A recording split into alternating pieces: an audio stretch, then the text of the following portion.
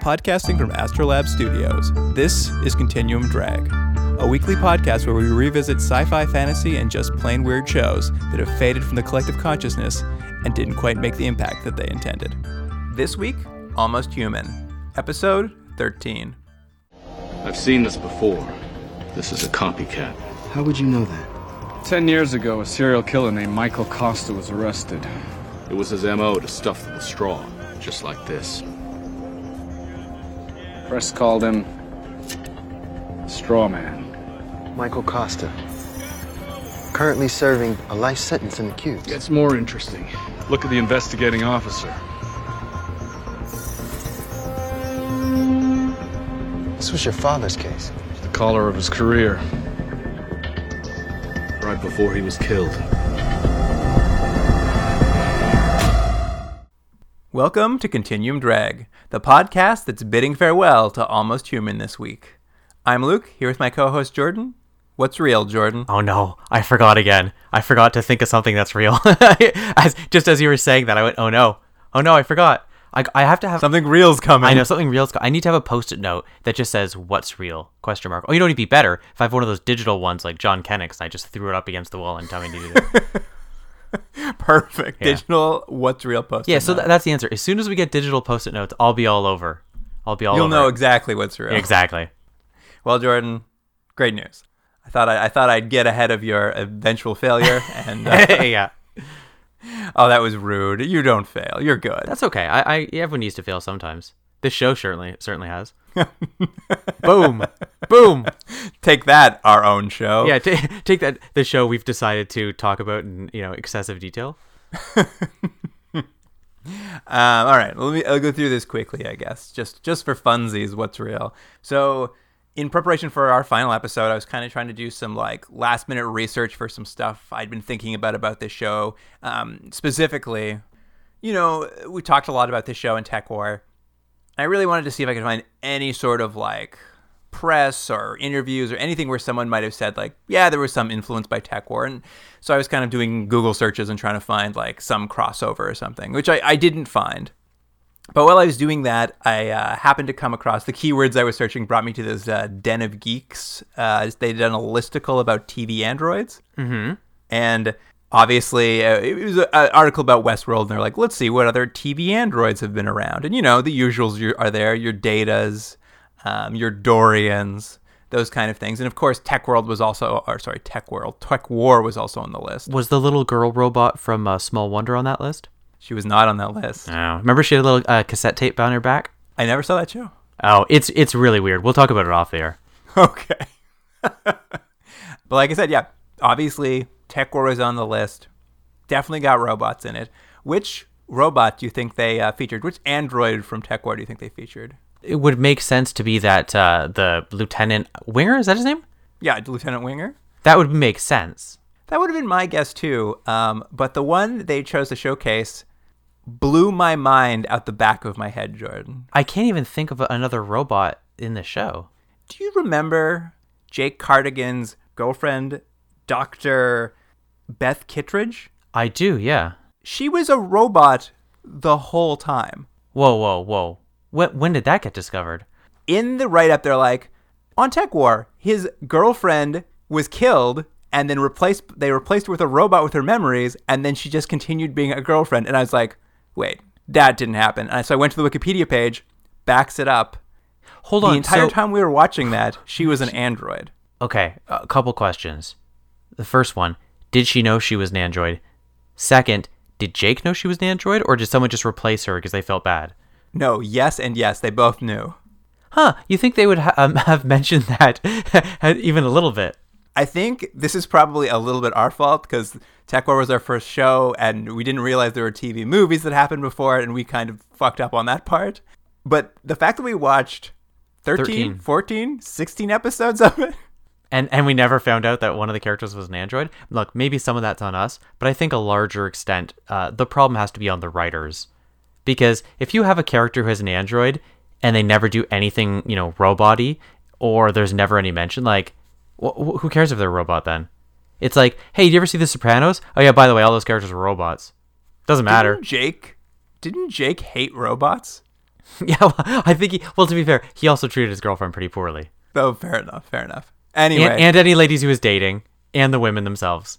He just treated everyone badly. Yeah, he was awful. Anyway, I honestly was in shock for like 30 minutes when I found out this show we had spent so much time watching had a main character who was an android the entire time, but it never came up. Blew my mind.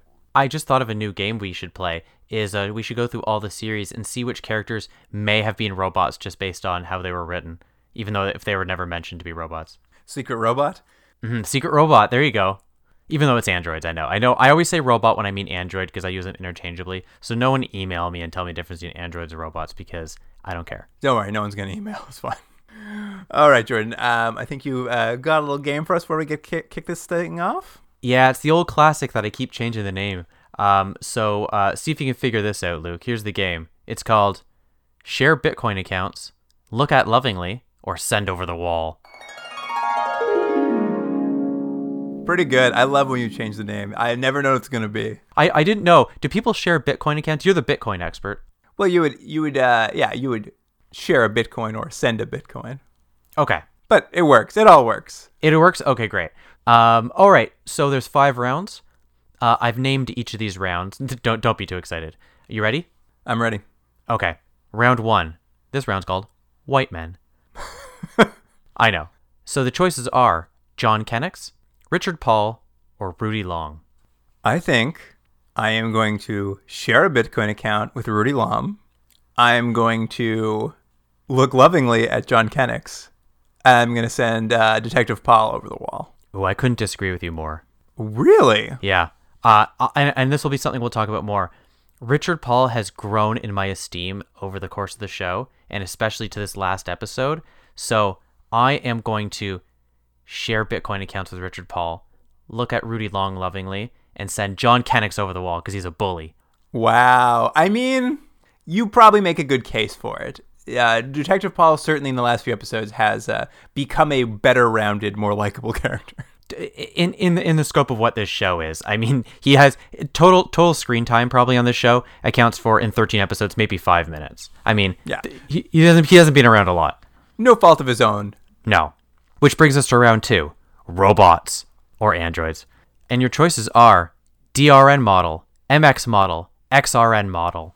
Oh, I think it's gonna have to be share a Bitcoin account with an MX model, look lovingly at an XRN model. They're so spicy. And I guess I'm going to send the DRN model over the wall. I can't get over the fact that once they fall below 80% power, they become so irritable. I know that's not going to work for me. You know what? Oh, we had very different picks, but you reminded me of that. And because of that, I'll agree with you. Not only does he after he drops under 80%, he gets all emotional. He's got a ton of problems. He's having weird memories we don't know about. He's always checking to see what your semen levels are at. He's got to go over the wall. Fair enough. An MX model would be like living with like a Roomba. No problem. Yeah, it's true. Easy roommate. Probably do a lot of the cleaning. I don't mind that. All right, round 3, villains.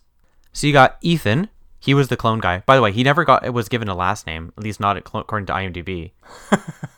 Ethan, he was the guy who was cloned himself. Eric Lantham, he's the guy who put on new faces. Oh, yeah. And Simon, who put neck bombs on people. Oh, it's a tough one. I am going to share a Bitcoin with the beauty killer, the face guy. What's his name? Eric Lantham. Eric Lantham. I'm going to... I don't like the other 2 options. I would send them both over the wall, but who do I find less irritable? I guess I'm going to neck bomb Simon. I guess I'll look at him lovingly. He's a bit of a whiner, though, but I guess so. And then I'll send the other guy over the wall because, I don't know, he seemed like he'd be full of himself, and I don't need that. I think I have to disagree. First, I think you have to look at Eric Lantham lovingly because his girlfriend sure isn't. For everyone who doesn't remember, she's blind. I think I would send Ethan over the wall because there's too many of him, and then I would share Bitcoin accounts with Simon.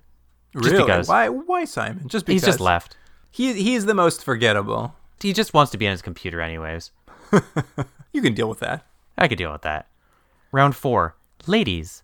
And by the way, up until about 2 minutes before we started recording, I had forgotten that I didn't have a third woman for this category, and only because I realized there's no female characters in this show. So I can only think of 2, so... Yeah, well, that was a problem, but don't worry. The third one I knocked out of the park. So here we go. Valerie Stahl, Sandra Maldonado, or Anna. And who is Anna? That's his girlfriend for episode 1. Oh. Who we know nothing about and have learned nothing since then. I thought it might be the medium psychic, petite psychic on a good day. Oh, I forgot about her. Originally, I had chosen the mom who really was worried that her son who's died had friends. What about the mom who was worried that her daughter who had died didn't have friends? There was a lot of mothers that were interrogated. Popular on this show. Yeah. So what do you think? All right. I'm going to share a Bitcoin account with Captain Maldonado. I'm going to look lovingly at Anna, Kenix's original girlfriend, because, I don't know, she seems spicy too. She's all in that terrorist group. And then we'll send Stahl over the wall. No fault of her own. She's just a little dull for me. I'd rather spend my time with Maldonado. I think I would switch Anna and Stahl there. I thought you have to send Anna over the wall. All we know about her is she's trouble. Go over there where there's no power. I'm into trouble, Jordan. Oh, you're into trouble. Oh, I forgot. Last round, guest stars. DiCarlo. Do you remember DiCarlo? No. He was a little guy inside the body. He Men in Black. Body. Oh, yes. Dr. Nigel Vaughn. He's Almost Human's Dr. Noonien Sung.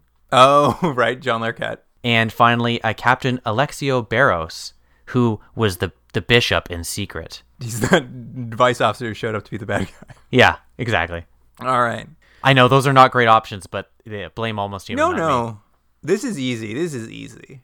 I think it's share Bitcoin account with John Larroquette, whatever his character's name was. Nigel Vaughn. I'm going to look lovingly at DeMarco because he's pretty fun. I have a good time with him, I think. DiCarlo.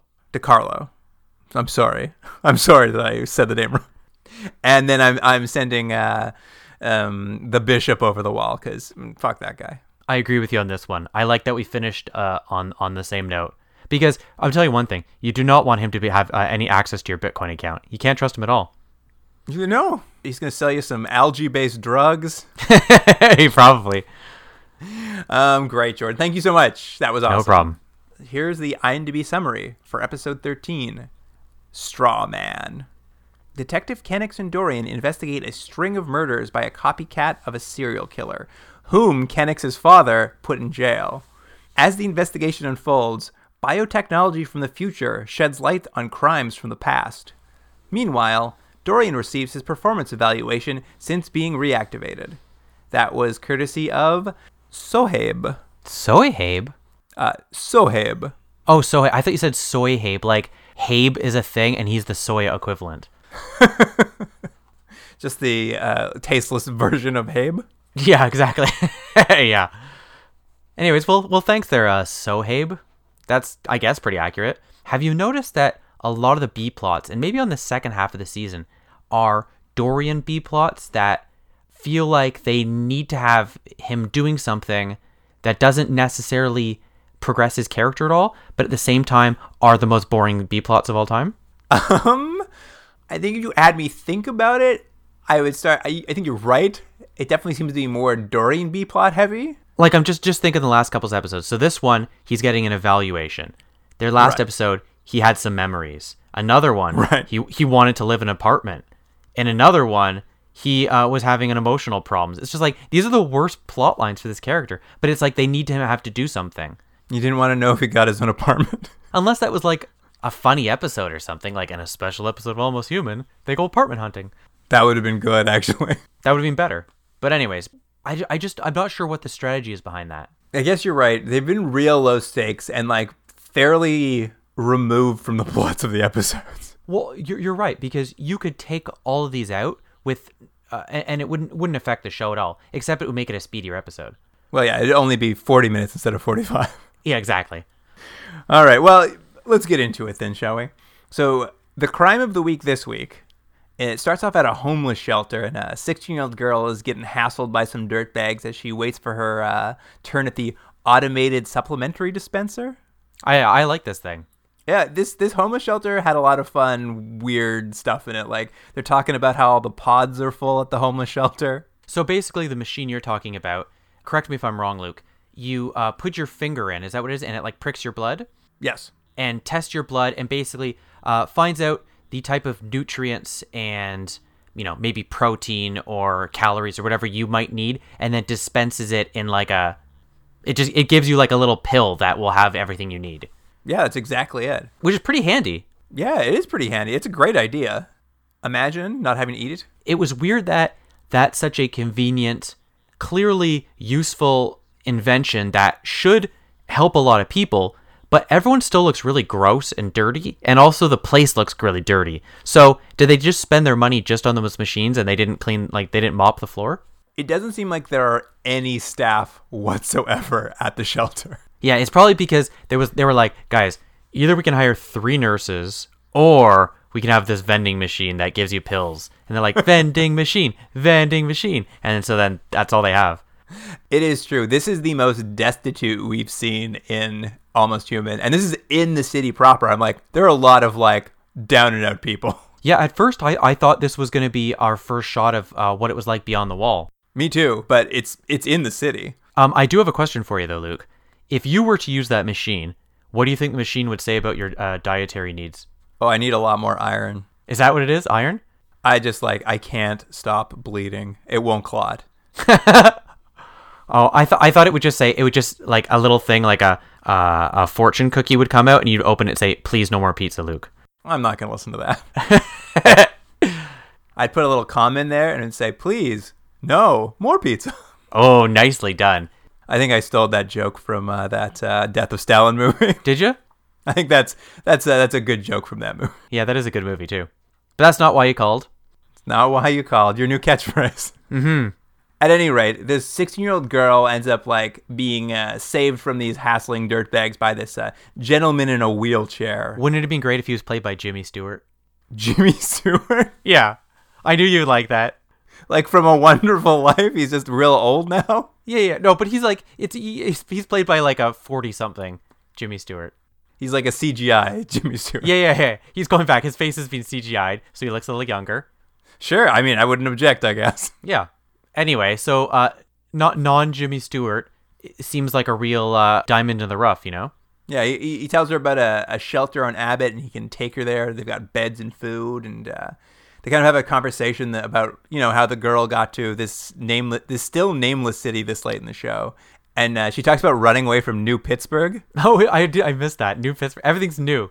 That's my new favorite city, by the way, New Pittsburgh. Because if there's one city you'd want to redo, it would be Pittsburgh. Why not? There's some good slang for living on the streets in Almost Human. They call it scraping it. Yeah, scraping it. I think the guy in the wheelchair is just like, I'm just out here scraping it. Who says that? The guy with the glasses later on? Those like cool sunglasses? No. The wheelchair guy. Oh, he says it. Oh. Yeah, he says it. He's just talking about his tough life. And at any rate, we get to the crime part when he kind of scratches her with his ring, but like what he's doing is he's sedating her. Yeah, he's got like his ring has like a spike in it that I'm assuming is like a thorn with poison on it. Yeah, probably a little needle or something. And she starts to pass out, and he gets out of his wheelchair. He goes all Jamie Gum on her in the van. He puts her in. Remember in Silence of the Lambs? Is that the character? His trick was to pretend he needed help with a couch. Right. But yeah, he knocks her out, gets her in his van, he drives off, and now we got a crime of the week. Who's this guy just stealing girls from homeless shelters? That's okay, I guess, in terms of the crime of the week. It's fine. It's a kickoff to something. Mm-hmm.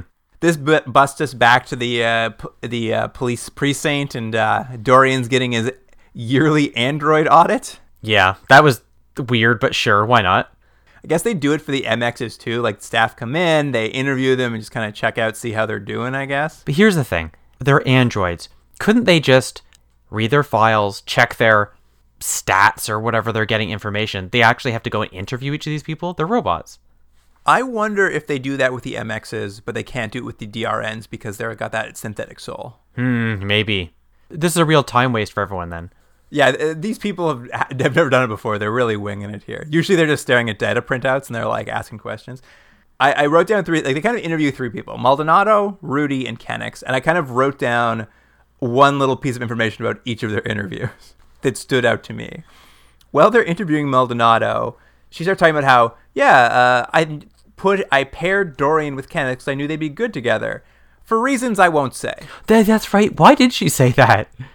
It seemed, I'm just like, imagine going to a meeting. They're like, so why did you choose to do this, unorthodox method? She's like, I thought it would be good, but I'd rather not say why. They wanted to set it up as possibly a reveal for something later on. But as we know, this is the last episode. So it just comes across as a weird thing of she's just like, I know I'm crazy, but c'est la vie. It does feel like this could be a reveal later. Let's not throw it away yet, but I don't know what that reveal is going to be. Yeah, exactly. And I know what you're going to say about Rudy. Rudy, I know we've talked about how they've had problems with him. I actually thought this time it was kind of sweetly awkward, his interview. Mm-hmm. He's just kind of talking about how much he trusts Dorian. And like he starts talking about like, if I had a baby, I would leave it around Dorian. I'd give it to Dorian to raise. He'd be a better father than me. He's like, I'd let Dorian have my baby. Yeah, it wasn't, in terms of the beating up on Rudy, it was the most innocuous of them. It was cute. It was like he was stumbling over his words and it just kept getting worse and worse. It felt like the best version of this character. Right. I think, anyway. Yeah, I'd agree with you. And then Kennex was my favorite, though. They just do a cutaway to Kennex sitting at this interview table looking at them, and he's just like, he flipped the van once. Pretty cool. He flipped the van. Didn't know he could do that. Which I thought was a pretty funny, actually, a little, I think, comment, one, on just mentioning a previous episode, and two, they've never mentioned he had those abilities before or since. Yeah, it was pretty cool. I was like, you're right. I forgot about that. That was pretty cool. Yeah. Oh, and here's a question for you. They called the test the Luger test. But that's not the test that Dorian is taking right now, right? That's the test that all the models originally failed? Yeah, that was what they used to give them when they were in service to see if they were having trouble. Right. They haven't. I thought they were going to break it out this episode, but they didn't. That's what I thought. So conceivably, if he had done bad in these interviews or people's comments to me bad, they would maybe give him the Luger test? I don't know. It was unclear. It was weird they brought it up and then didn't do it. Right. It's like we were beside that fireworks factory. Yeah, there's a lot of fireworks going in over there. Don't go in though. Don't take a look at it. just keep your eyes over here. They schedule kind of a follow-up interview, which they come back to kind of at the end of the show, sort of bookend them. And Dorian, throughout the episode, is quite nervous about them coming back.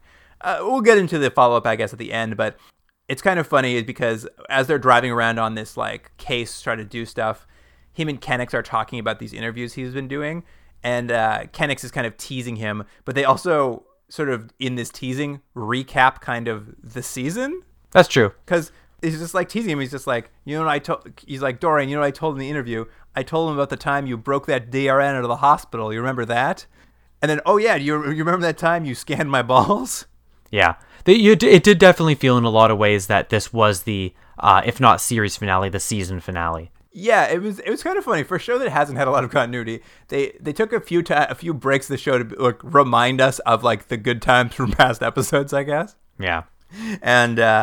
And then at some point, too, he's talking to Rudy about it, and Rudy tells him he should just act like an MX unit because that's what they like. And it'll lead to, I guess, scene played for comedy where he just does an MX voice.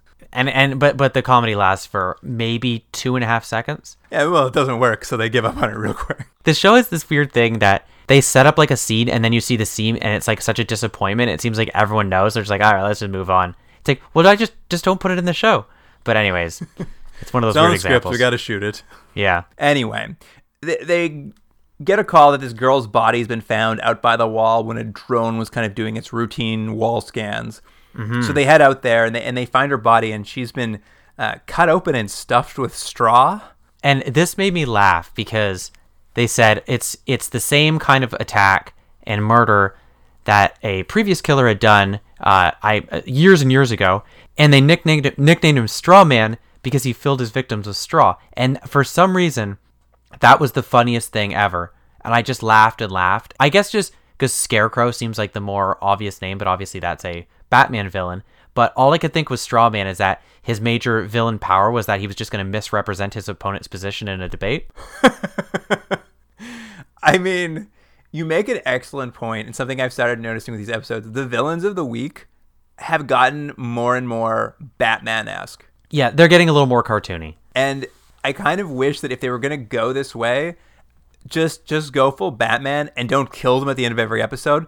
Let's just like have them constantly having like a rotating door of like insane villains they're constantly having to rematch up against. Here comes the clown. I would have liked that. It would have been very funny to me if just like the Simon Says comes back and they have to like deal with more bombs on X, or he like puts bombs somewhere else, or the Beauty Killer's back. Like these are all like such outlandish villains. If you're gonna go that way, I would have loved if they leaned into it, like became 60s Batman. For the Beauty Killer though, I thought we agreed on Vain Villain. Oh right, we're changing that name. We're retconning. Anyways, what we find out here, jumping back to the episode, is that the original Straw Man was a murderer. I don't know if they said how many years ago. I'm going to assume, let's say 30 years previous. Did you catch? Did they say how long ago it would have been? No, I think it was 10. So it's not even that long ago. So 10 years ago, they think it's a different person because the person who was the original Straw Man was caught by who, Luke? Caught by Kennicks's own daddy, one Edward Kennicks, who's also a cop. And you're right. You mentioned in a previous episode that I think they've mentioned it a few times about his dad being a cop. He's sort of in passing. Yeah, and they kind of implied that he was maybe a crooked cop or something. That's been the implication. In this episode, they kind of talk about how he was under investigation at the time he died for selling police seized robo-technologies. Yeah. And Kennicks never really believed he was crooked because he was such a good guy. But like this is basically his chance to like reconnect with his dad and prove his dad's innocence this episode. I was really hoping that the copycat killer was going to be John's dad. No, it's not. It was the dumbest thing it could be, and so I was really hoping that's what it would be. And he'd be like, "You've been alive the whole time?" And he's like, "Yes, and I planned it on the anniversary of my death," that sort of thing. If only, I'm telling you, if they had only leaned into the like insane villain element. It's true. Anyway, since they figure this is a copycat crime, they decide they're going to go see the original Straw Man who's in the cubes, and we get to go see the cubes. Yeah, it's the future prison. We finally get to see it. It's a letdown. In my memory of it, it wasn't even cube-shaped. No, it seems to be a big cylinder. Maybe it's ironically named the cube because they're desperate for like right angles. Right. Everyone has no angles, and they're like, "Oh, I wish." It's very hard to put furniture in all the rooms. The original killer is a gentleman named Michael Costa. He's a paranoid schizophrenic who was caught for the murders originally, but he claims his innocence now. That he's got some like proper medical help and is on medication. And he even says that Kennicks's dad dropped by before he died to say that he'd figured out that it was a frame up and this guy really is innocent. So the idea being that the real killer was never caught. Mm-hmm. It's a bit of an idea is like now he's got to really like get in and not just like save this man but save his dad. It's a real redemption story here. Usually in this kind of plot, when you see it in TV or books or movies or what have you, they sort of leave the impression that maybe the person in jail actually is the bad guy and they're sort of manipulating people. But I never got the sense. I got the sense right off the bat, like, oh yeah, he was innocent and he was put in jail. Do you know what I mean? That's not really Almost Human style. Like, it's a pretty surface show in some ways. Like, they don't leave you wondering a lot. I think they've tried to drive home what you're supposed to believe pretty quickly.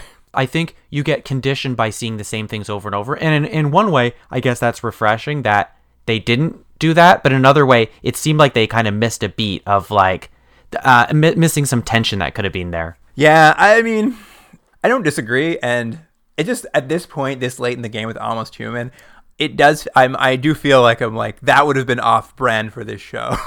I actually quite enjoyed this episode. Now, it's not a great episode to TV, and a lot of Almost Human is not great, but at its best, it's kind of fun, fluffy science fiction. And I think when they do that, it can be executed pretty well. And this episode's it's kind of a dumb fun episode. Yeah. Basically, after this, they go back to the precinct. Captain Maldonado talks to Internal Affairs and gets Daddy Kennicks's files unsealed so that Kennicks can go through all his old files on the Straw Man. And we get a scene where he's like kind of watching an old photo of his dad or an old video of his dad doing the case, and he finds that his dad has circled all the victims' feet and he doesn't know why. But here's something for you, Jordan. Mm-hmm. When you saw his dad, did you have any thoughts? The thought I had is not going to be the thought you had. My thought was, because the dad, they sort of are setting up his dad like he was Serpico, like he was a cop that, was the only good cop on the force sort of thing. So I was really hoping it would be Al Pacino playing an old version of Serpico, and it'd be somehow connected to that world. That's what I thought. Oh, all I thought was that they got an off-brand Sean Connery to do the joke. So there you go. Different thoughts. Either way, neither of us were happy. As soon as I saw him, like, Jordan's going to want to present a recast of this immediately. Yes, well, I did recast. But yeah, he's got a clue. His dad circled all the victims' feet. Rudy's doing an autopsy on the most recent victim, and when he gets there, Rudy starts telling him, "Oh, there's something weird about the corpse. Like, there's no dirt under the fingernails, and no matter how much you cleaned a body, like, there should be dirt." So Rudy kind of posits a theory that this is actually a replica of the victim. The way they get to it, though, is John is looking through his dad's files, and for some reason, his dad has circled the feet of all these people. Now, he doesn't leave any notes or anything. The dad leaves these notes as vague as possible. It's just, he just circles feet, and John's like, wait a minute, feet are connected, and then somehow they realize what, Luke? Well, when they're looking at the body, he knows to look at feet. Rudy's implied it might be a replica. They go look at the feet, and the victim is flat-footed. And it's flat-footed because what they find, or what they explain, is that these aren't the actual victims. They're essentially 3D printed versions of people. Yeah, they're from a bioprinter. But this is an early model. I think they said it was 5 years old. And so this model had one flaw in it, which is because it makes people from the feet up. So it's, like a 3D printer, it would sort of build as it goes. The weight of the person presses on the feet, I guess, before it's made solid. And so it makes flat feet. Now, I'll give it to Almost Human because this is right up their brand, but it's such a silly thing that's the flaw. But I was like, okay, sure. Yeah, I'll buy it. Oh, it's funny. I took it to mean that, like, it couldn't shoot down, so, like, everything you build is just flat on the bottom. Like, it can't do a curve. No, I think it's the weight of the body pressing. It's not that they have, like, a flat foot like a toy. Well, that probably makes more sense. Yeah. But yeah, so they basically pieced together that this isn't the real victim. And that's why she's empty inside. It's not because the killer took out their organs and stuffed them with straw. It's just like the bioprinter can't do organs. He's doing stuff with the bodies, and to throw police off the trail, he's leaving these stuffed bodies to get them off his scent. They think the person's dead, so they stop looking into it. Another one of these straw bodies turns up, and they go out there, and it's clearly a replica too. But they notice this time that it's got a little pinprick on its finger. For when they replicated this person too, they had the supplementary dispenser. Hey, we don't know those pills weren't suppositories. They never said. They never said how you had to take them. And basically, they kind of know, okay, this guy is like getting his victims from homeless shelters. And Captain Maldonado comes up with a plan. Basically, she's going to send cops to all but 2 of the homeless shelters. So when this guy shows up, he'll get freaked out. And eventually, he's going to have to end up on one of the shelters that doesn't have cops roaming around. Which I guess is a strategy that works, I suppose. I mean, it gets us there. That's all that matters. It gets us there, that's true. And this is actually where Detective Paul... It's very funny, because he was gone the last 2 episodes on vacation. And in this episode, Detective Paul's back, and he comes back, he's just like, I'm back from vacation, everybody. Did you miss me? And I was just like... You could have said nothing and I wouldn't have noticed. I don't know what the reason he wasn't in it. I'm assuming it was a scheduling thing, or the actor wasn't available, so they didn't have him in the show. But what's funny is that he's not that integral to any of these episodes. At most, he's in one scene. So not having him in an episode was not noticeable at all, but they drew the viewer's attention to it hard in the episode he's not there, and then reminded them again he's back. As if like people were like, where's Paul? Every scene, where's Paul? Shouldn't he be in the office being made fun of? You guys, I tuned in for Paul. He's nowhere to be found. Yeah, exactly. Anyway, Paul is dressed up as if he's homeless, and he's at the homeless shelter. Again, yeah, that's right. He didn't have any little cockroaches with him this time, though. And he's talking to a guy who has, like, hilarious sunglasses, which you knew were going to be a plot point, because they're so obviously a plot point. They're kind of cool. They're like sunglasses, but they have like lights around the frame, so they're big lit up sunglasses. And he's this street kid, and he kind of tells Paul that they're night vision sunglasses. Wasn't it actually a nice little scene with Detective Paul, because he gives the guy money, and there's a longer discussion, Luke. But I realized Detective Paul this whole time has actually been the nice person, and all the main characters we're following the show are jerk bullies. He's a sweetheart. Like, yeah, this kid can't get into the shelter, so he gives him some Bitcoin. Like, they tap Bitcoin holders. They have little, like, flash drives they tap together and gives him some Bitcoin. And him and the kid are, like, kind of joshing each other, talking about, like, each other's moms. Like, it's this kind of weird, like, street tough talk. And essentially, yeah, it becomes the plot point because after Paul's, on the lookout for the straw man, and he's kind of like undercover watching for him at the shelter. And he looks down and he sees this kid's glasses again next to a garbage can. And when he looks up, he sees a van tearing away and he's just like calls it in and they send a drone after the van. The drone picks up the van as he kind of gets to his hideout and it scans the guy's face. And they, thanks to facial recognition, they immediately know he's a guy named Glenn Dunbar, this illegal tech trader. And he runs off, leaving his victim behind into his, what was up with his lab? It's basically an open air lab underneath a dock.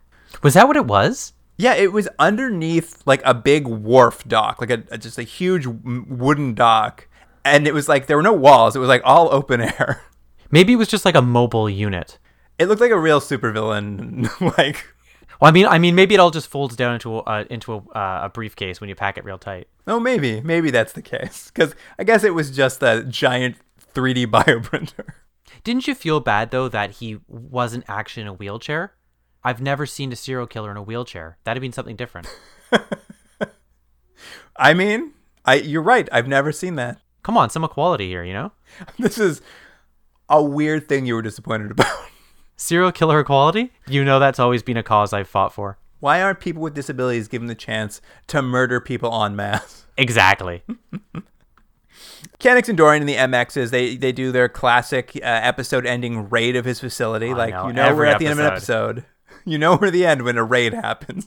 They find the two victims. They're still alive. They're kind of like in these boxes, but they've been like covered in like, they say biotech. They've got like wires coming out of them and like all kinds of goop, like all kinds of weird like circuit boards plugged into their chest.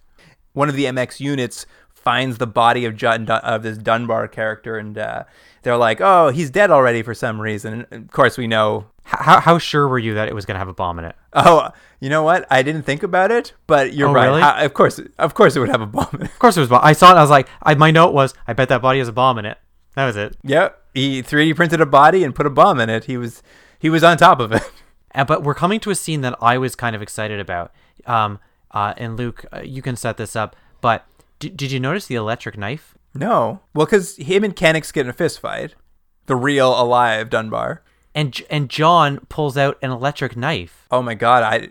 It's got like electricity in it, and he jams it into the guy. Oh, you know what? I do remember this. You're right. He like stabs him right in the chest, and it like, because this guy is now, we come to learn, a cyborg. Yeah. They actually said he's been made into a cyborg. Yes. Apparently he's got some degenerative disease, and that's like 10 years ago when he did all the original killings.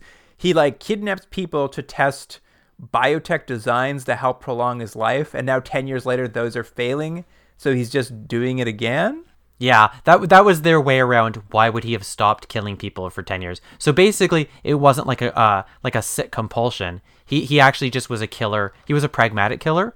Yeah, he needed it to stay alive. Yeah. Although I have to ask, because at some point he asks one of these 16-year-old girl victims like their height, and I thought that it was going to lead, like I thought maybe he was going to make a Frankenstein or something, but I was just like, he was taller than them, and he only kidnapped like teenage girls. Like, how does that help him design things for his own body? It's a red herring that makes no sense, because the implication you think is, oh, he's going to make a Frankenstein. Yeah, make a skin out of the clothing, or clothing out of their skin or something like that. But no, it's just like, I don't know, he has a preference for tiny organs or something. Oh, imagine if he made a skin out of their clothing. He just stitched all their clothing together and then took off his own skin and like just put the clothing on. Now that's a great villain.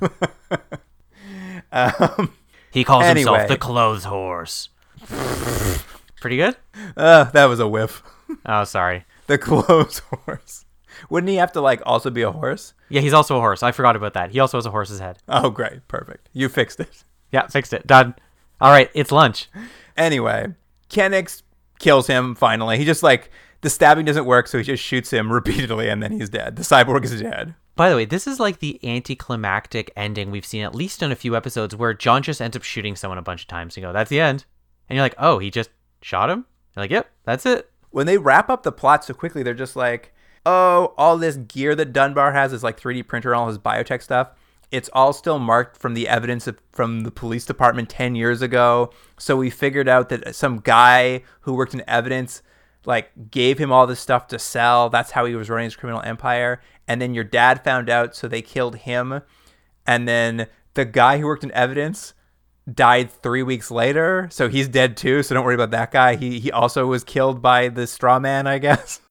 It was one of the neatest endings I've ever seen in a TV show. They really were like, and now this is all tidied up. There's no more police corruption. There's no one else involved. Yeah, they might as well have just had a person with a notepad who was just reading, like, and that one, check. That one, check. All right, well, that's it. And the good news, your dad's name is cleared.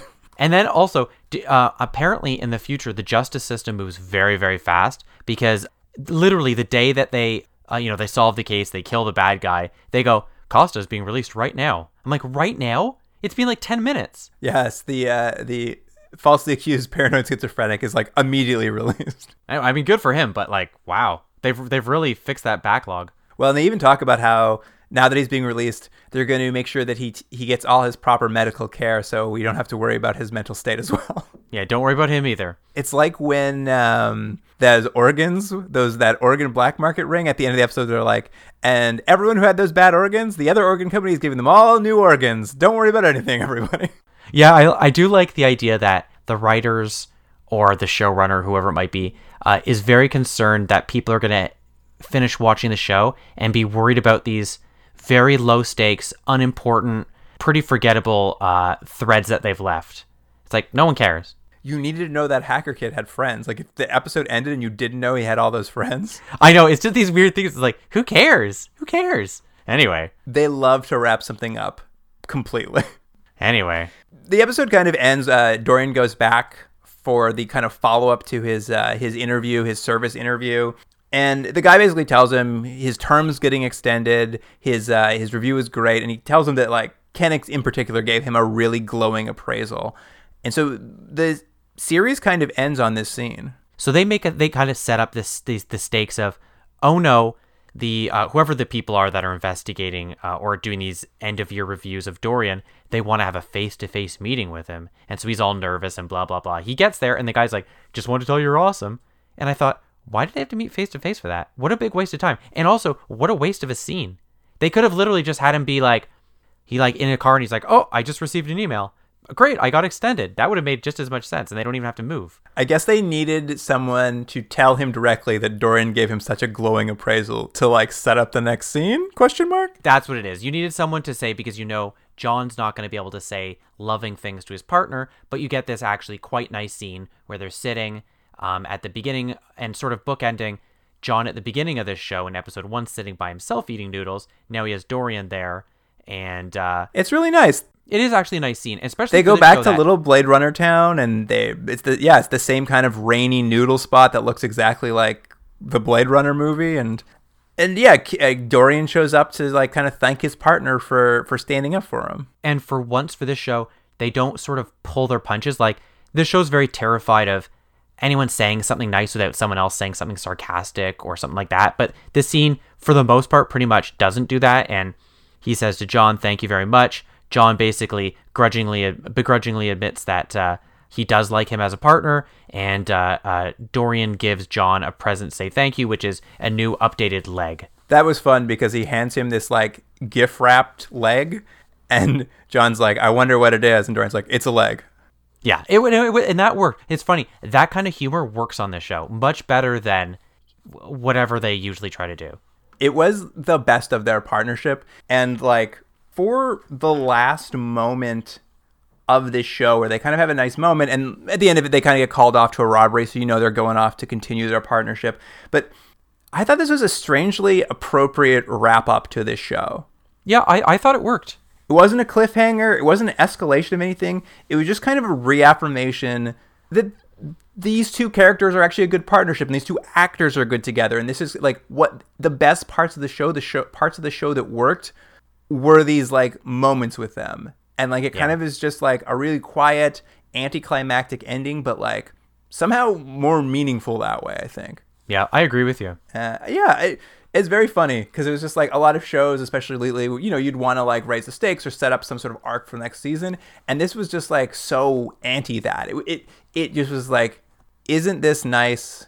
This is an ending. Did they know they were going to get canceled before this episode aired? I don't think they did. You know what? Honestly, I didn't find too much writing. Kind of after the stuff about it starting, there wasn't a lot more writing about the show. I think they might have shot it all because there probably would have been a lot of post on these things.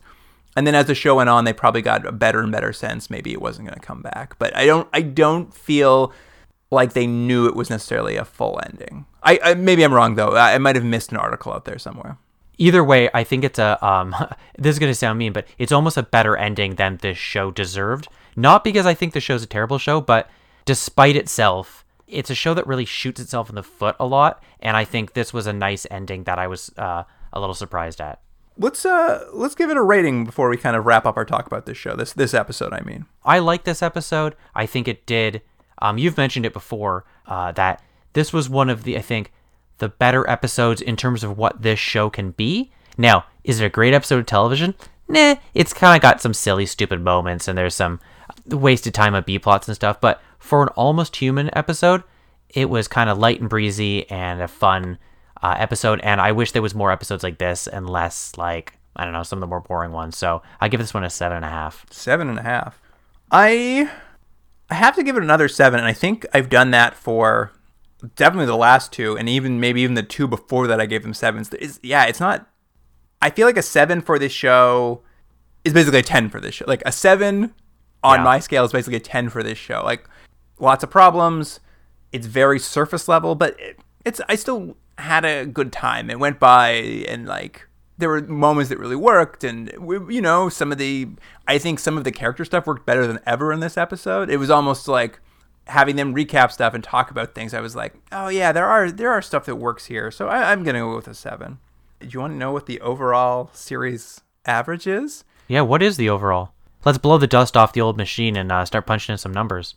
Okay, this Continuum Drag computer here. Let me get it booted up here, and we'll punch in our final scores.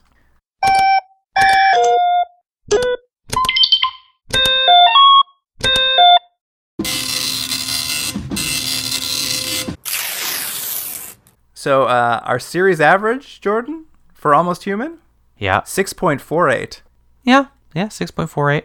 Do you know how that compares to the other shows? I would say the closest comparison might be Space Above and Beyond, and it's pretty close. Space Above and Beyond was 6.57. Right. It's pretty close. So it's pretty close. Space Above and Beyond was more up and down. They had some episodes that were way better than this, and they also had some episodes where... Much worse. Much, much worse. Just nothing went right. So that's what, you end up with that average. What do you think? Recommend this show to people? Would you recommend this to someone? When we started the show and we were both reading about it and talking about it, I'm sure you came across it a lot as well. I saw over and over and over, because this still has a pretty strong fan base and a pretty vocal fan base, and everyone was ragging so hard on Fox, the network, for airing this out of order, and if it had aired the proper way, it would have been a hit, and blah, blah, blah. Honestly, we've now watched it in the proper order. I don't think it really mattered at all. No, I don't think it made much difference. Maybe minor difference because of some of the sort of storylines that are running through the whole season, the serialized elements, but it doesn't affect the show. No, I don't think it was enough to make any major difference at all. It's so standalone. Would I recommend the show? I think it depends on the person. If you like kind of this kind of actiony show, it's more for someone who likes like cop partner shows than someone who likes a sci-fi show. I think I'd recommend it. I feel like it's not something you need to pay attention to. Like if this was the kind of thing you were gonna put in the background while you did some work, or you were folding some laundry, or it's the end of the day and you just need to like veg out and not think too hard, you could probably do worse than this show. That's true. It doesn't hold up to a lot of maybe detailed thinking about, which maybe some of the better sci-fi does. Like Tech War is not a great show, but its tech is so insane that technology, there was a lot to talk about because it was so weird, but it wasn't a great show. And, this has its own problems, but they should have pushed the crazy element a little bit further, I think, or maybe not been so surface level with its stories. But as far as like an inoffensive science fiction show to have in the background. There's definitely worse things you could watch. Perhaps maybe some of our criticisms about what you're saying. Really, the overall criticism is nothing ever gets beyond the surface. However, I think maybe the show never wanted it to. So it may be a bit of a unfair criticism because it's criticizing the show for the show that it just never wanted to be. Us discussing the show for 13 hours is more of a dissection than the show ever wanted. I mean, I think our ratings sort of evened out near the end where they stayed relatively at the same place. They weren't going to go any higher, but they weren't really going lower because there were still some hiccups, but it kind of fell in its rhythm, and it was just like, here's a very straightforward plot with very straightforward, there's no twists, there's no turns, you're going to see it all coming, and it's going to be very comfortable for you to watch. But there'll be a nude MX with no genitals, or there'll be cool pops here and there. Like every episode had a cool sci-fi pop, and then some good character work from all the actors. But just, it went down smooth, but you just didn't think about it too hard. We had talked earlier about how this show was desperate to tie up loose threads. However, I wrote down a bunch of season threads that we're never going to have answered, and I don't know if you had more, but let me read you the list of ones that I wrote down. So here's things that they mentioned and we'll just never have answered. The wall and all its implications. What's on the other side? What is this city? What does it mean? How does the wall work? We're never going to know. Second thing, Dr. Nigel Vaugh, who was obviously the one who created the DRN models. He just escaped in the idea that it's going to be a big thing that's going to come back. Well, he stole the robot army. Yeah, exactly. To go build a robot army. That's never going to come back. They set up Dorian's memories as being something important for him and for the show. Never going to know about that. The original sort of secret mystery of the show, Jake's girlfriend. How was that? John's girlfriend, and what happened to her. Remember when they found Russian nesting doll with a mic in it and someone's been listening to her the whole time? Yeah, and then they just went, forget about that. Anyway, so that's another one. And then the last one I had, and the least interesting, is the love story completion. And I only mention it because they had to hammer it home with every episode that these two characters of Detective Stahl and Kennex were meant to fall in love. And they never finished that storyline either. How pleasant was it that they didn't get into that at all in the final episode? Oh, I loved it. I think it's the only episode that they didn't do it. There was no loving stares. There was no little moments. And it was great because it's just so unnecessary. Yeah. Jordan, I do have some good news for you about those cliffhangers. What's that? While I was doing research on the show, I did find someone, much like Space Above and Beyond, has started a website where they've promised to write the second season of Almost Human themselves. They've promised to reveal Beyond the Wall. They've promised to build more of a relationship between Paul and Kennex. The last update on it was back in January, saying, I need a break, but I'm going to come back and I'm going to start writing these soon. And they have photos of their episode outlines. That seems like, how would you say, a colossal waste of time? Well, they're taking a break because something's come up in their lives, they said, but they may come back to it. I mean, it might be like the Space and Beyond second series, which I found online, where someone was writing a second season, where I think they got through the first episode of the second season and then never went back to it. But who knows, Jordan? Maybe we'll come back and we'll have to read the second season online. And we'll read the second season and then discuss them as if they're actual episodes. I'm like, these are really terribly written. No worse than the show. Can you get worse than Scarecrow as the bad guy? Not Scarecrow. What do they call him? Strawman. Strawman. I'll give you a little preview. Is that they had a few lines of dialogue for an episode where Kennex was talking to Paul. Mm-hmm. And I'll tell you, they're very on brand for the show because the conversation was Kennex tells Paul that the MX units have no genitals and then tells him that Dorian does. Mm-hmm. And then Paul's just like, is that why you're walking so funny? Oh yeah, well you know what? That does feel like the show. So he's nailed the tone. He's really nailing the tone. I read that and I'm just like, that's terrible, but that is perfectly in line with this show. Yeah. Well, you know what? That's a good note I think to finish. Okay, Jordan. So next week, now that we're done, we're gonna come back with a TV movie, a little movie called Baffled, starring Leonard Nimoy. It's not Baffled. It's Baffled! Exclamation mark. Yes, exclamation mark's very important. I'm looking forward to that one. Mm-hmm. And then after that, we're going to come back and do The Dune miniseries. Yeah, I think it's the early 2000s. Yeah, I think maybe 2000, 2001. Yeah. I'm interested. I'm interested to get into this. I've seen the movie. I read the book. I can't wait to see what this miniseries is like. I hope just insane. A little look at things to come, listener. Mm-hmm. But until next time, if you have anything else to say about Almost Human, you can email us at continuumdrag@gmail.com. And of course, you can follow us on Instagram and Twitter at continuumdrag, where we'll have some final shots of this show as it leaves our lives. And I guess that's it, Jordan. This is the end of Almost Human. Yeah, it feels like it should be. It's been a real mild ride. It has been. It's like a smooth ride in a wheelchair to go find someone to murder and stuff them with straw. Your dream serial killer. Yeah, that'd be great. All right, Jordan. I'll see you next week. I'll see you with baffled!